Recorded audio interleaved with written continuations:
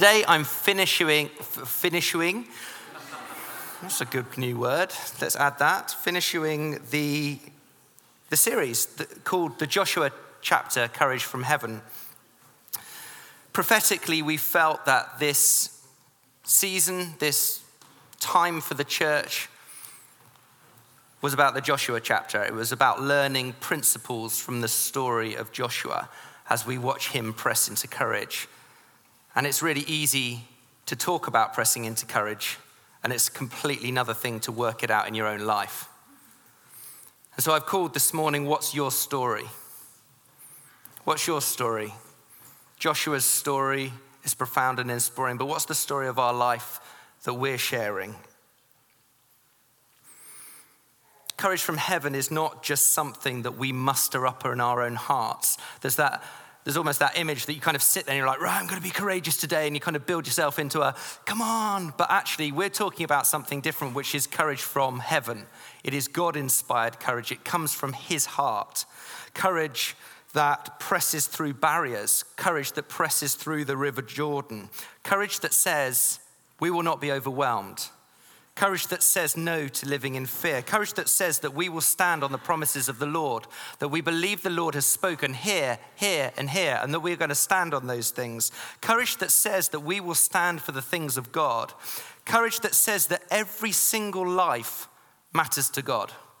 Every single life in this city matters to him. Courage that says we care more about following his voice than looking stupid. You know, that's the picture of the story that we have of the people of God marching around Jericho 7 times. And then they have this moment where they shout out loud. They could have looked really ridiculous. But they were waiting on the Lord. Courage that fights for God's love and kingdom to break out in our families, communities, cities, and nation. Courage that says that we will live for your purposes, God, rather than our comfort. One of the strongest things that we come up against in Western culture is my rights and my comfort. But actually, it's a different thing. We need courage from heaven to stand for the things of God. Every single one of us in this room needs courage from heaven to step into the fullness of God's plans for our lives. I want to fire us up this morning. I have one aim, that you'd leave here thinking, wow, God's got more. There's more that the Lord wants to do through my life. I will not settle. That's what I'd love you to come out of. I'm not going to settle. I'm just not going to settle for all right. I'm not going to settle for a little bit of the Lord in my life. I'm not going to settle for this add-on of the Lord in this bit. We sang, he reigns, that the Lord reigns. What would that look like for the Lord to reign in your life? Jen talked about the 1,000 acts of courage that we stepped into a couple of weeks ago. But there's a challenge not to let this pass you by. There's nearly 170 stories, I think, on there of people who've stepped out in courage. I reckon that's probably 30% of the church. What about the other 70? And one of the things that I really noticed, and this is not to challenge too strongly, but it was mainly the evening people. As I looked at it, I was like, I think there's probably more people from the evening that are stepping out in this. That's a challenge though, isn't it? It's a challenge for me. It's like, what's that going to look like this week? What does it mean for me to live a courageous life this week? What does that look like for you? I want to share some of the stories this morning because often we bring people in to tell stories of courage. These are stories from our community.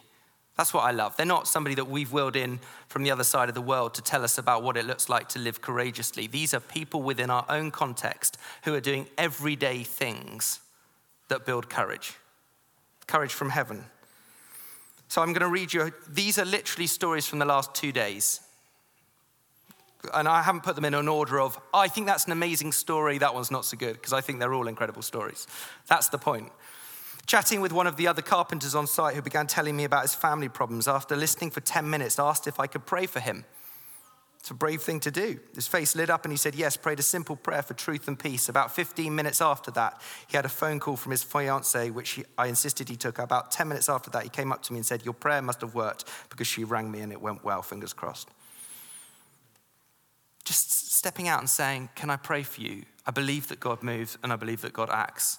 He can change something in your life. Even though you don't believe in him, I believe. Stand on my belief of what the Lord can do. Chose to go to the man checkout at Tesco instead of self-checkout. Spoke to the woman on the till who had an awful week the week before. Was good to chat with her and listen to her. I would always normally choose to go to the self-checkout as I prefer to avoid speaking to people. Brilliant. Do you know what? I put myself out. I did something because I felt like the Lord was prompting me to do it. A young Muslim came to Blend this morning for the first time. At the end, he came to help me put away the Bibles, etc., and picked up an Arabic New Testament and quietly said, "This is for me," and quickly put it in his pocket. Although he's not been to our church yet, this is an amazing act of courage. As any of his Muslim friends could have seen, praying this is the beginning of an amazing journey for him. I love this one. Facing every morning knowing I'm worth something when I don't always feel like it, and holding on to my faith despite extremely painful circumstances. God has a plan.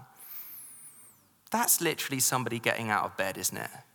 They're like, my life sucks right now, but I choose to press into the Lord. I choose to say that he reigns today. That's courage. Was in the garden this morning journaling and praying and felt that I just needed to worship. Rather than going inside, I took my guitar outside and worshiped my heart out.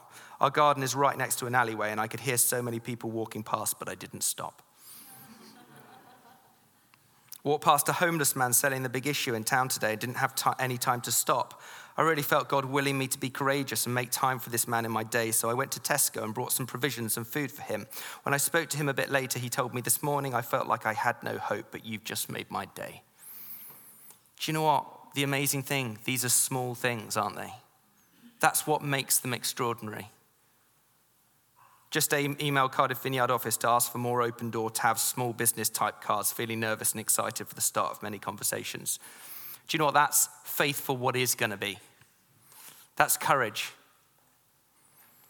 Shared my testimony with a guy in the office yesterday, which then led to conversation over lunch around faith and how it affects my life. This was particularly challenging as there is an out-and-out atheist who takes great pleasure in telling me religion is a load of rubbish at every opportunity. It was so amazing to see the rest of the table lean in to hear about my belief and practice. Every single one of those stories is completely different. And at the heart of them is a prompting from the Lord, an openness to what the Lord wants to do. That's what courage looks like. What would it look like for you to be courageous this week? Put that into your context. As we finish the series and finish the book of Joshua, we see Joshua at the end of his life. Looking back, we're in the final chapters, 23 and 24. Pick up 23 verses 1 and 2. After a long time had passed, and the Lord had given Israel rest from all their enemies around them, Joshua, by then a very old man, summoned all Israel, their elders, leaders, judges, and officials, and said to them something that might be very obvious: "I am very old." I love that. I'm sure they were like, yes, you are very old. And then in verse 14, it says this, which I think is a really lovely way of putting something. Now I am about to go the way of all the earth. Jen has this word, I am wizened. I think it's a great word, isn't it? Wizened. But Joshua wanted to gather all of Israel together one last time, to prepare them for the fact that he was going to go the way of all the earth, and to set them up for success after he was no longer with them. He's preparing them. He's like, I'm an old man. I'm not going to be around for much longer. But I want to leave a deposit with you before I pass on. And so chapter 24, which is the final chapter of the book of Joshua, is all around Joshua's deposit. What was it that Joshua wanted to leave with them? What did he want to say to them? Pick it up in verse 11 of chapter 24. Before that, he's just really going back into the story of what the Lord has done. That's one of the things I love about Scripture, is that it goes back to remember what God has done. That our faith is built by remembering. It is exactly the same in our lives. If you want to build your faith and you've been a Christian for a number of years, sometimes it's important to go back into your story to remember where God has spoken and where God has acted. If you are right now in the middle of a place where you're like, God, I don't know where you are, I would encourage you to go back to where the Lord has spoken. that builds faith. And that's what Joshua is doing. He's standing there and he's saying, remember the story of how we got to here. This is what happened through Abraham. He goes all the way back to Abraham, and then he talks about Moses and Aaron and them bringing them out of Egypt, out of slavery, into the wilderness. And then picking up in verse 11, it says this, so they crossed the Jordan and came to Jericho, this impregnable city, this city that was like, how on earth are we going to take? The citizens of Jericho fought against you, as did also the Amorites, Perizzites, Canaanites, Hittites, Girgashites, Hivites, and Jebusites. That's a bit rude in my text. But,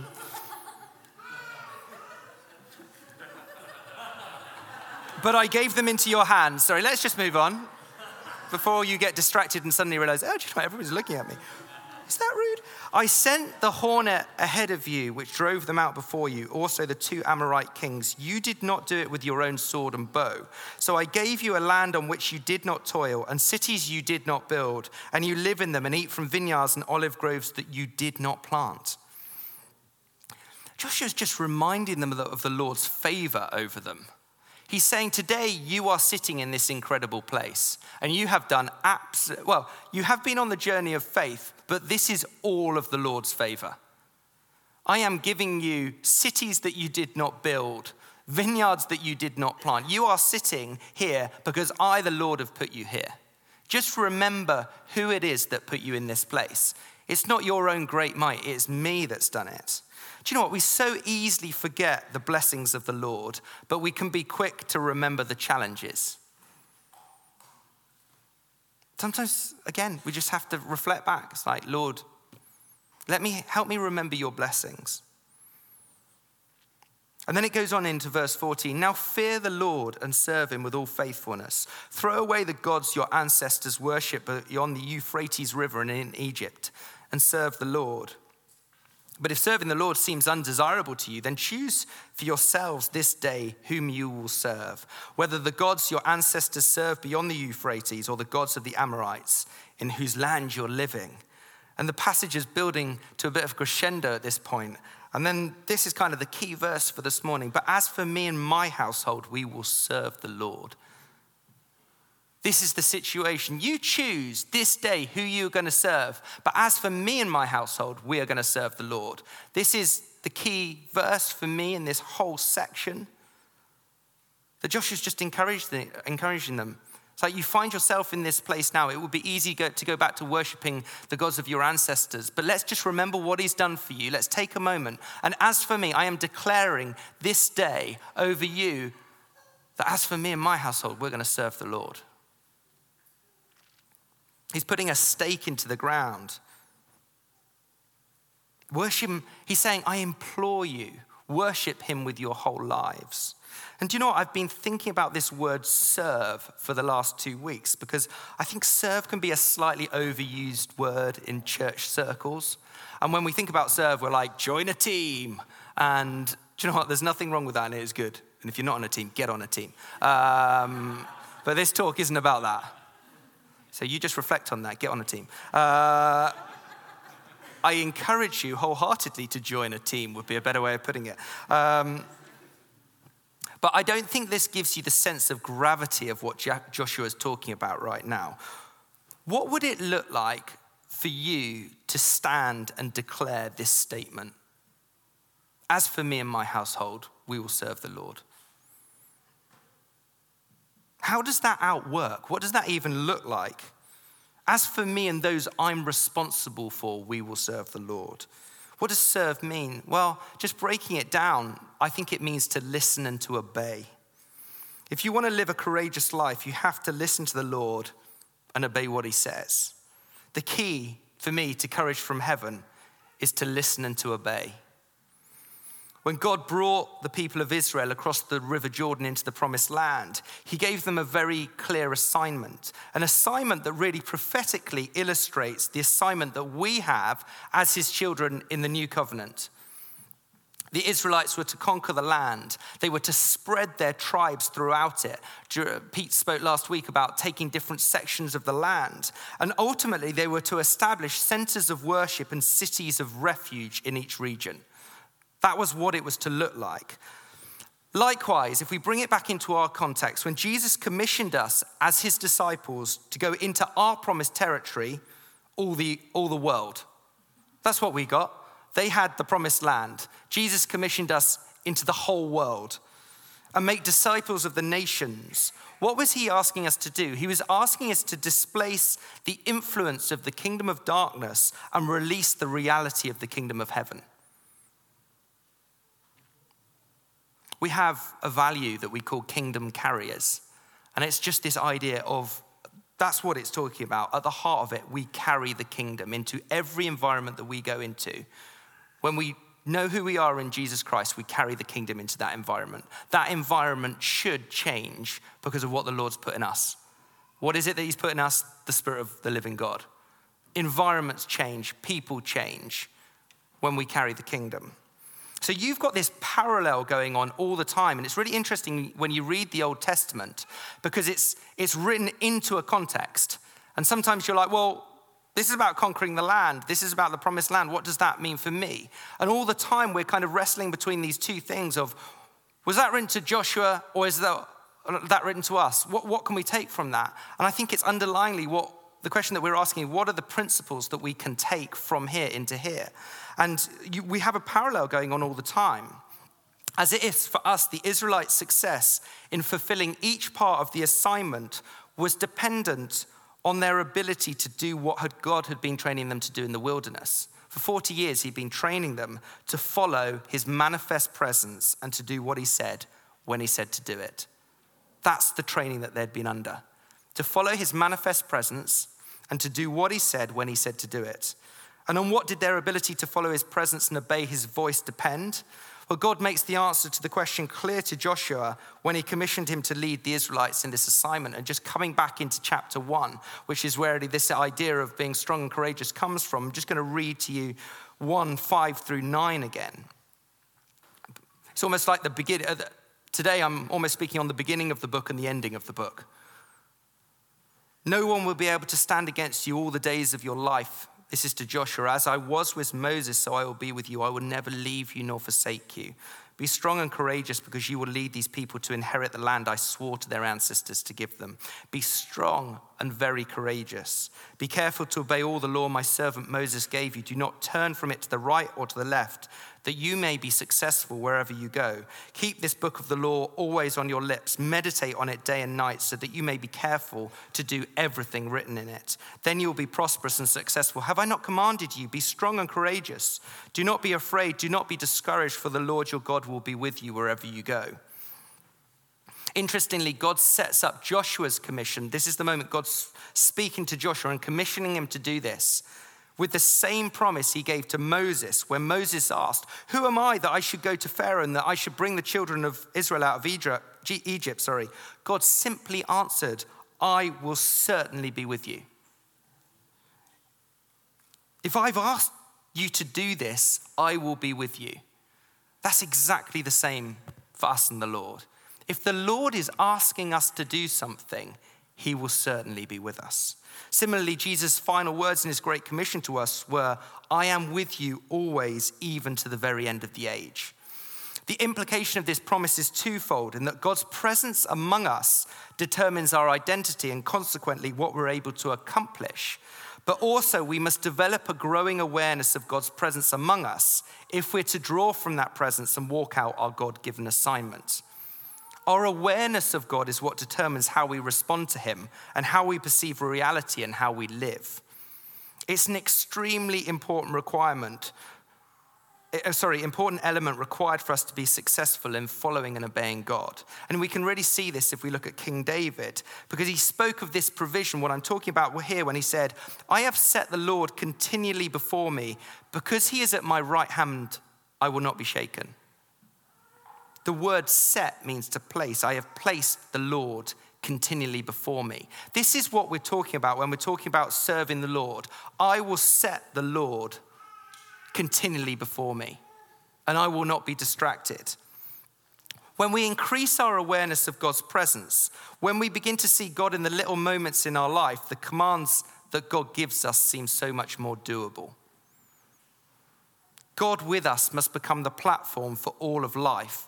And Joshua received a key principle of victory in the exhortation to be strong and courageous. This exhortation was obviously important as God repeated it 3 times. Whenever the Lord says something 3 times in Scripture, we have to take notice. Has the Lord ever said something to you 3 times?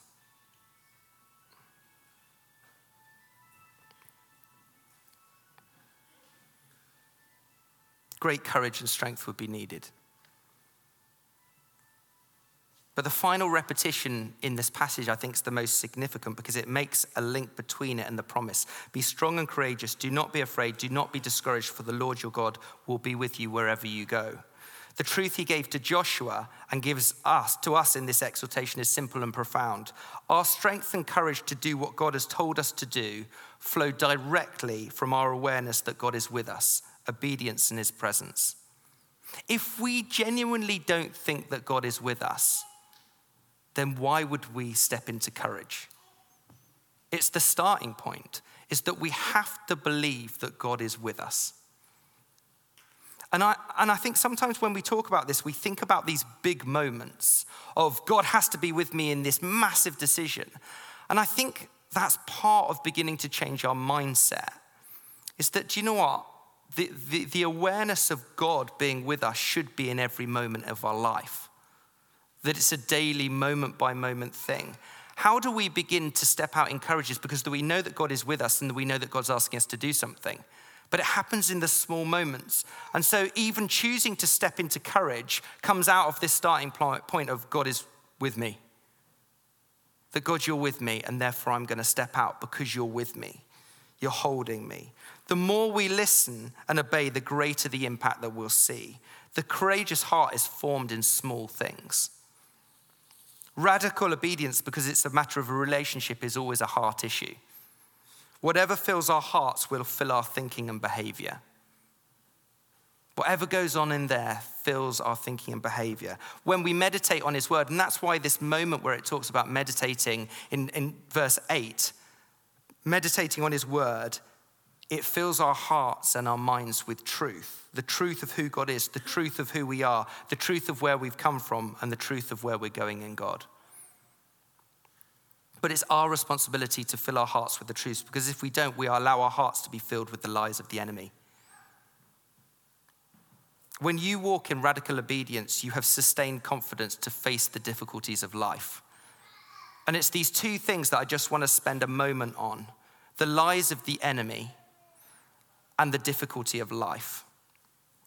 Because the truth is that some of you have disqualified yourselves from pushing into courage because of the lies of the enemy. And they are this: you are useless and you are incapable of doing anything.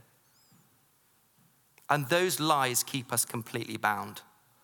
And they render us completely ineffective in the kingdom. And they are absolute lies over us. And the lie at the heart of it is God is not with you. So it's changing this mindset from God is not with you to God is with me. And that's the moment that God is with me. It's a courage moment. Others of you are living right now through incredibly tough circumstances. And that's what I loved about one of the stories that I told you today. One of them that I just read out, which is basically, my life is really difficult right now. But the Lord has spoken to me, and therefore I will act in courage. That holding on to him is what courage looks like today. I wanted to finish this series on Joshua by talking about the courage to listen to the Lord. And a spiritual formation is key to this. How do people grow in God? What are the building blocks of becoming a disciple of Jesus? How do people learn to discern God's voice? And after this series finishes, we're going to have a couple of weeks doing something else, and then we're going to do a 5-part series on hearing the voice of God. Because it's all very well for me to talk about listening to God, to listen and obey. But if you're not sure how to hear the voice of God, that becomes quite difficult. And so we wanted to just give some tools to say, actually, this is the starting block of the Christian life, is learning to hear God's voice. And there's some really, really helpful tools that will help us in that process of hearing God's voice. But living a spiritually courageous life is far from easy. Being formed in God's likeness involves the struggle to move from absurd living to obedient listening. The word absurd includes the word sardis, which means deaf. Absurd living is the way of life in which we remain deaf to the voice that speaks to us. The many activities in which we're involved, the many concerns that keep us preoccupied, and the many sounds that surround us make it very hard to hear the sheer silence through which God's presence is made known. It seems that the noisy, busy world conspires against hearing that voice and tries to make us absolutely deaf. And it's therefore not surprising that we often wonder, in the midst of our very occupied and preoccupied lives, if anything is truly happening. Our lives can be filled with so many events that we often wonder, how on earth am I going to get these done? And at the same time, we may feel unfulfilled and wonder if being busy but bored, involved yet lonely, is a symptom of the absurd life. The life in which we no longer hear the voice of the one who created us and calls us to a new life. At the heart of that is, God, where are you? It's just this spiritual deafness of, Lord, where are you in this? Now, this absurd life is extremely painful because it makes us feel like we're living in exile away from the Lord, cut off from the vital source of his existence. But the obedient life develops our abilities to hear and sense God's presence and activities. The word obedience includes the word ordeer, which means listening.